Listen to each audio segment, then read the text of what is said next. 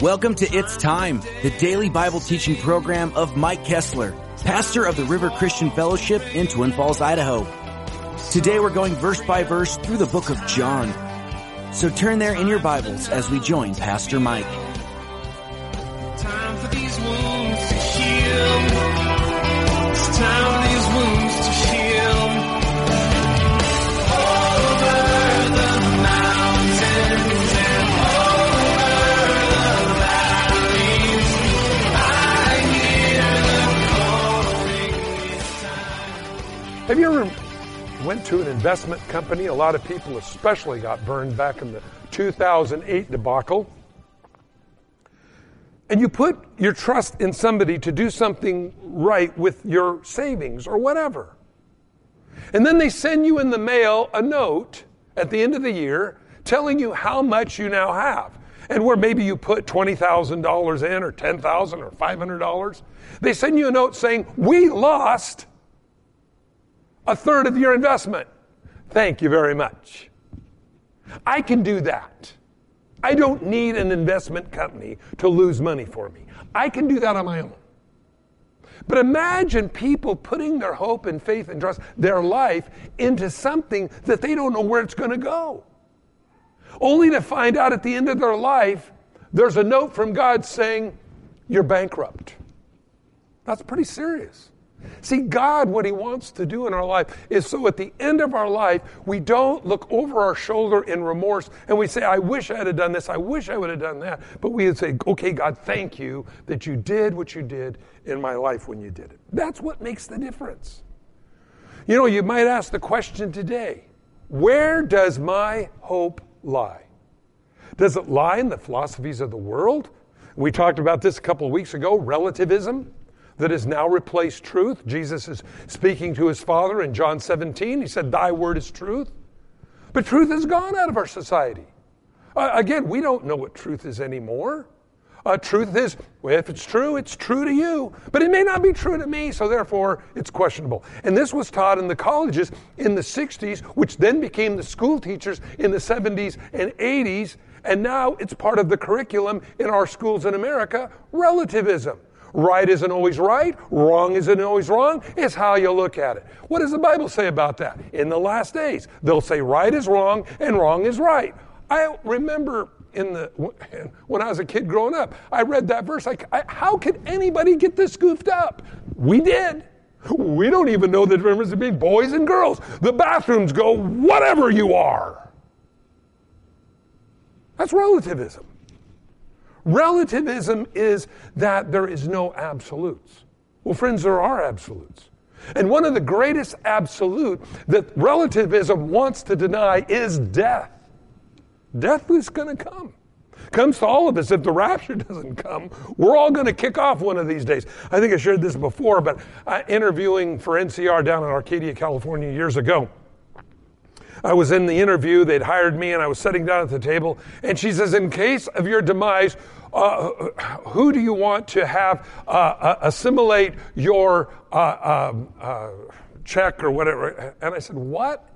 And she looks at me very, very straightforward, and she goes, if you croak, who gets your coin? I go, thank you. And I listed my family. The point is that there is an absolute. And that's death. That is not debatable. Now, somebody say, well, I don't believe that after you die, there's anything. When you're dead, you're dead. Strawberry fields forever. What is that? Well, let me just ask this question. Okay, let's just say there's a chance 1 in 100 billion. You're right. Let's say when you're dead, you're dead. You close your eyes the last time, you turn back to dust, and you're gone. Little tombstone saying, here lies such and such, and in probably a couple, 300-400 years, even that tombstone will be gone, and it's like you never existed. But let's say in that 1 in 100 billion, that what God says about eternity is true. Are you willing to gamble on all of eternity for what you think or what someone's told you? Well, you got to ask yourself, do you feel lucky? Because that's the problem. If you're wrong, eternal punishment. So what do we know then? Do I just have to take a book's opinion of eternity? I mean, what's the evidence for any of this being true? How do we know a bunch of really clever guys didn't get in a back room someplace and write this book, and this is how the culture started? I mean, how do we know this about the Bible? What evidence do we have that the Word of God is true? Well, there's a lot of things. Historically, you can find all the places the Bible talks about. But there's something else the Bible has in it that no other religious book in the world or any other place has. And that is exact prophecy. God knows the future. God knows the past. God tells us what's going to happen in the future. That's why the Bible says, I've given you this word of prophecy so you know these are true. You'll find years ago there were these different predictions. You know, you have the Gene Dixons that were popular in the 60s and crossing over with some of these TV things that you'll see. But it's vague. Have you ever noticed how vague it is? I love it when they talk and they interview somebody. They'll say, now, and they always make it, really super spiritual. And they'll, get their face in a weird position and touch their forehead. Somebody named John. And they're doing this, looking to see. And I love it when they go, nope. Oh, well, then you probably knew somebody named John. I mean, they just go around doing that. Now, this, unfortunately, friends, has transpired even into the church. And you see the shows on TV and you see the world that makes fun of a lot of times, a lot of the Christian stuff that goes on. Years ago, Steve Martin did a movie called Leap of Faith. And what he did is he did a spinoff of a guy named Peter Popoff that used to wear an earpiece and go in and interview people in the crowd, and then that person would then relay the message and then they would speak into Popoff's ear, who had a microphone, earphone in his thing, and say, somebody's revealed to me they're here from Kansas City, and it's me, and whoa, that's a word of God. Or they'll just use common logic. God has shown me there's a doubter here, and they're in the back row. Usually that's where doubters are. They'll look out across an audience and they'll see a bunch of gray-haired people. God has shown me somebody here has arthritis. Pretty good odds, don't you think? So you see, God doesn't need tricks to show that His Word is true. God doesn't need that to prove that we have an existence here on this earth, this life, and then as the book of Hebrews says, first this life, then the judgment. There's no reincarnated episode. We don't come back as a lotus or a frog or any other thing. The Bible says it's appointed unto man once to die, after that, the judgment. And so when we're found in Christ, we're about Daddy's business. And that's what we're talking about. Peter was denying Jesus with no pressure upon him. Nobody was holding Peter at the end of his spear saying, are you one of his disciples? When John, his fellow disciple, was in the courtyard already. There was no reason to do that. I believe, friends, sometimes trials happen to us to show us where we're at. I don't like trials any better than any of you do. And I've gone through plenty in my life. You look real close sometime, you'll see the wrinkles in my eyes. And a lot of times you get those. A lot of parents don't have those. A lot of people don't have those till they have kids. Then they start getting those in their eyes. You know what those are from? When you look at your kid and you go, you did what? And you see little squinty lines and you go, huh? Well, that's the way it happens. You realize that life cuts lines into your face. But the thing is, when we look at life, are you looking at it from God's perspective or our perspective? Peter was denying the Lord without any pressure of death, and when John was already inside the court. This to me is very unusual because Peter was very concerned what others thought of him. Now, this was a flaw in Peter's personality. We find it even after he's Spirit-filled in Acts chapter 2. And at times, Peter showed extreme boldness. But Paul tells us that he rebuked Peter to his face later on in his ministry when he wouldn't eat dinner with the Gentiles, because there was such a prejudice against Gentiles. And I want to share this with you. Really important. To be used by God in a great way, you have to not care what other people think about you. You just have to do what God tells you to do. And a lot of times, it will not be the popular thing to do.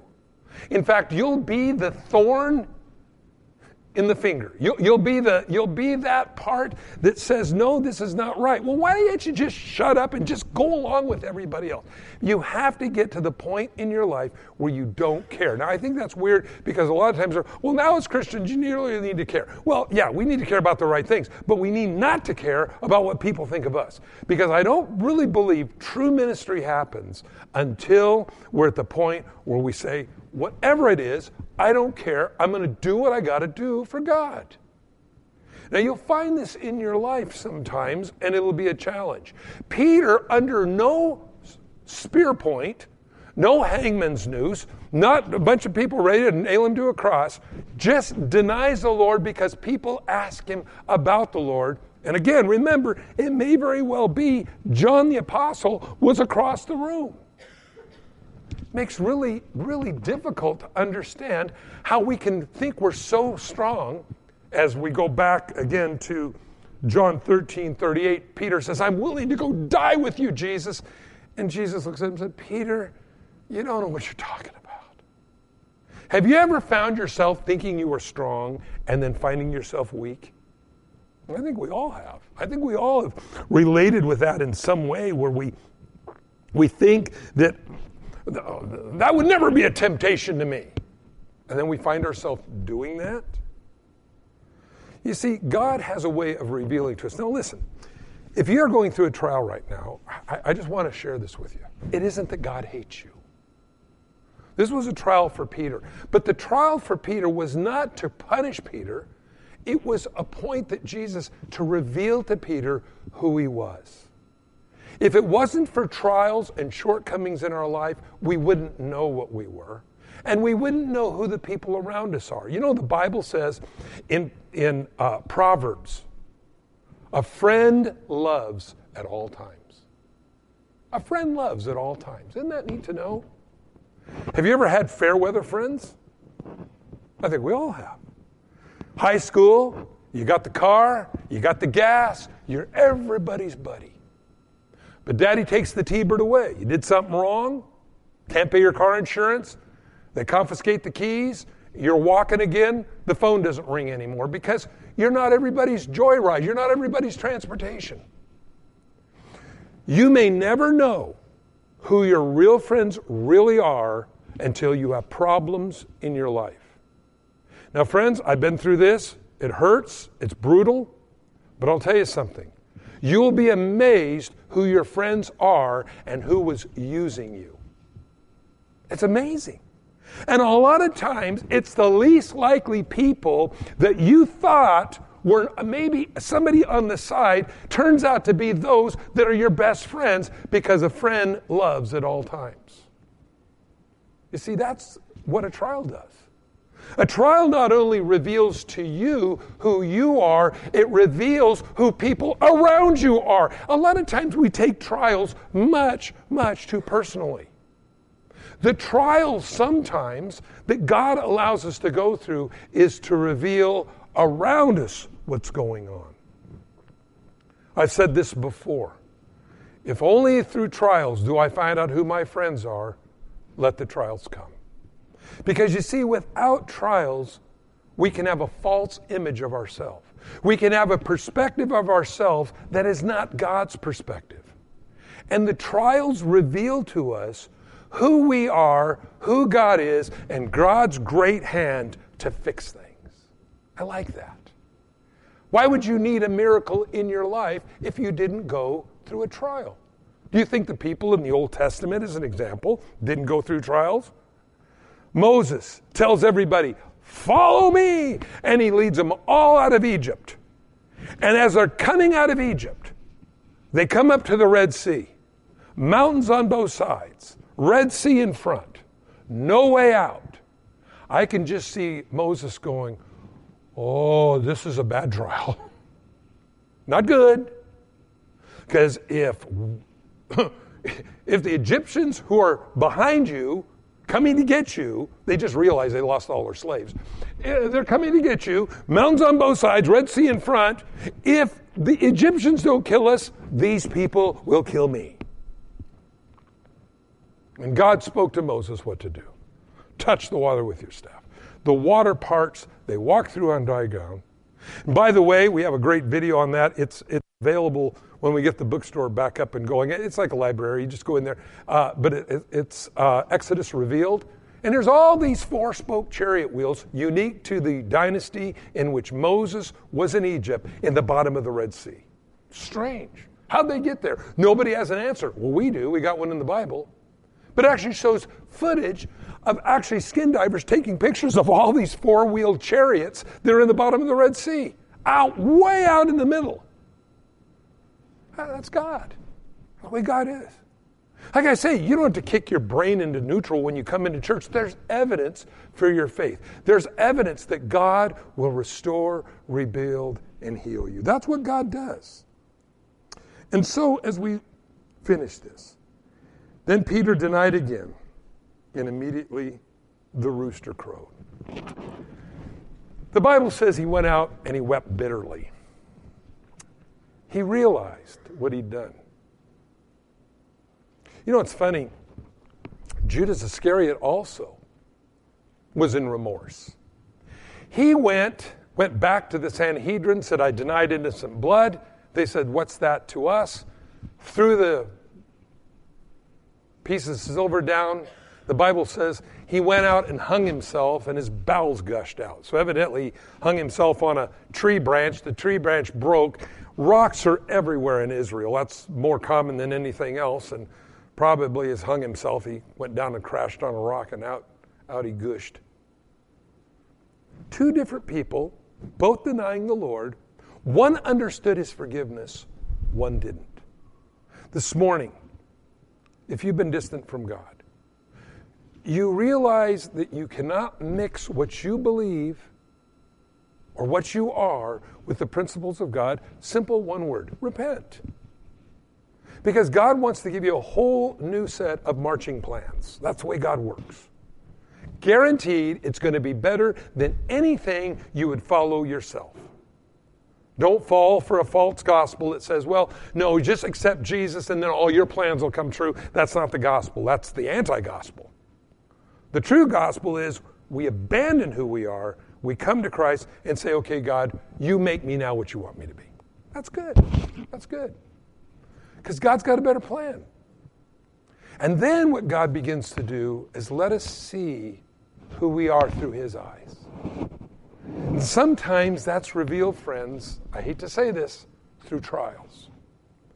I don't like trials any more than anybody else does, but you know what I call it? Faith-growing exercises.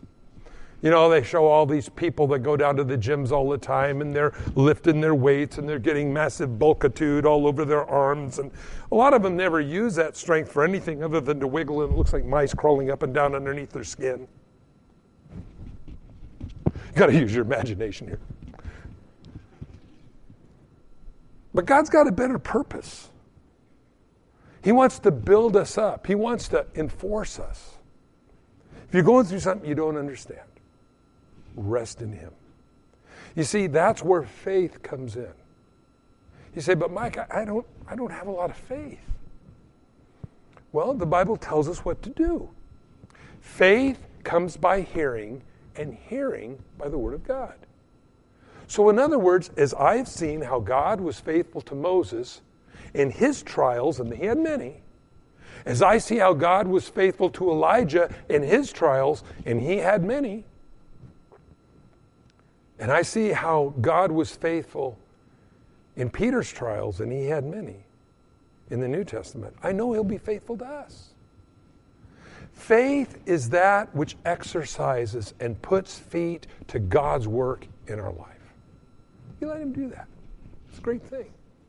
God has a better plan for you than you do. You say, but you don't understand. I really messed up. God is the expert of fixing things that are messed up.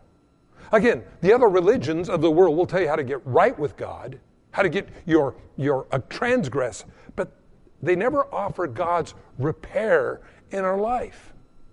The Bible is full of him being our Heavenly Father. Daddy can fix it.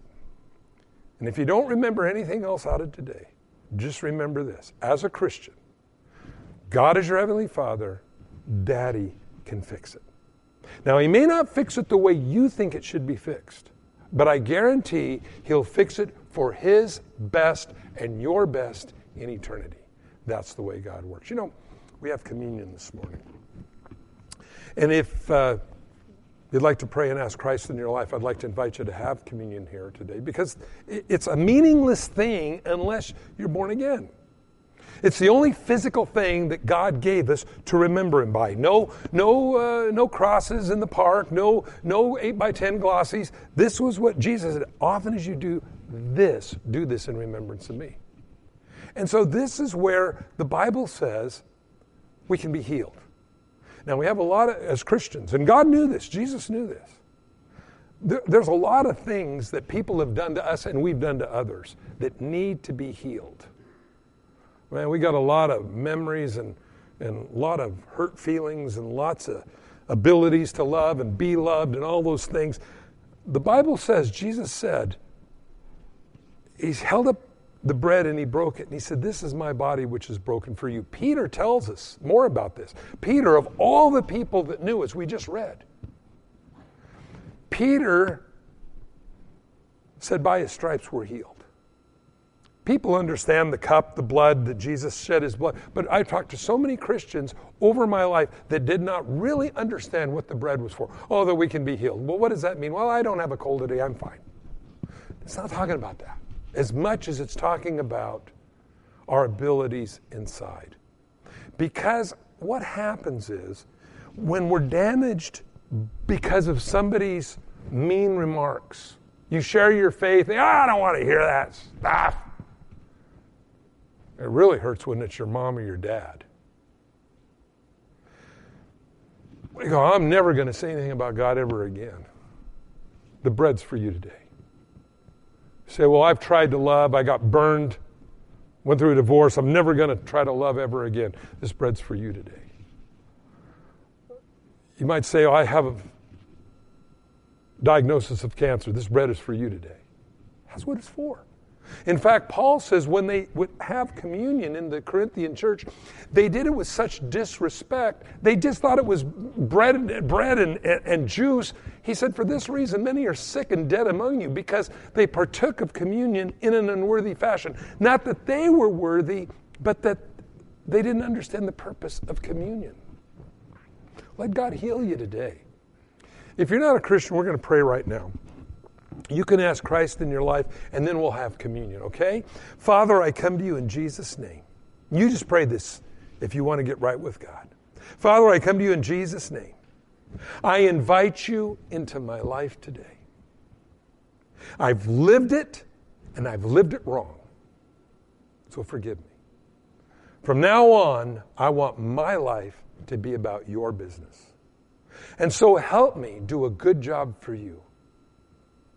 Fill me with your Holy Spirit.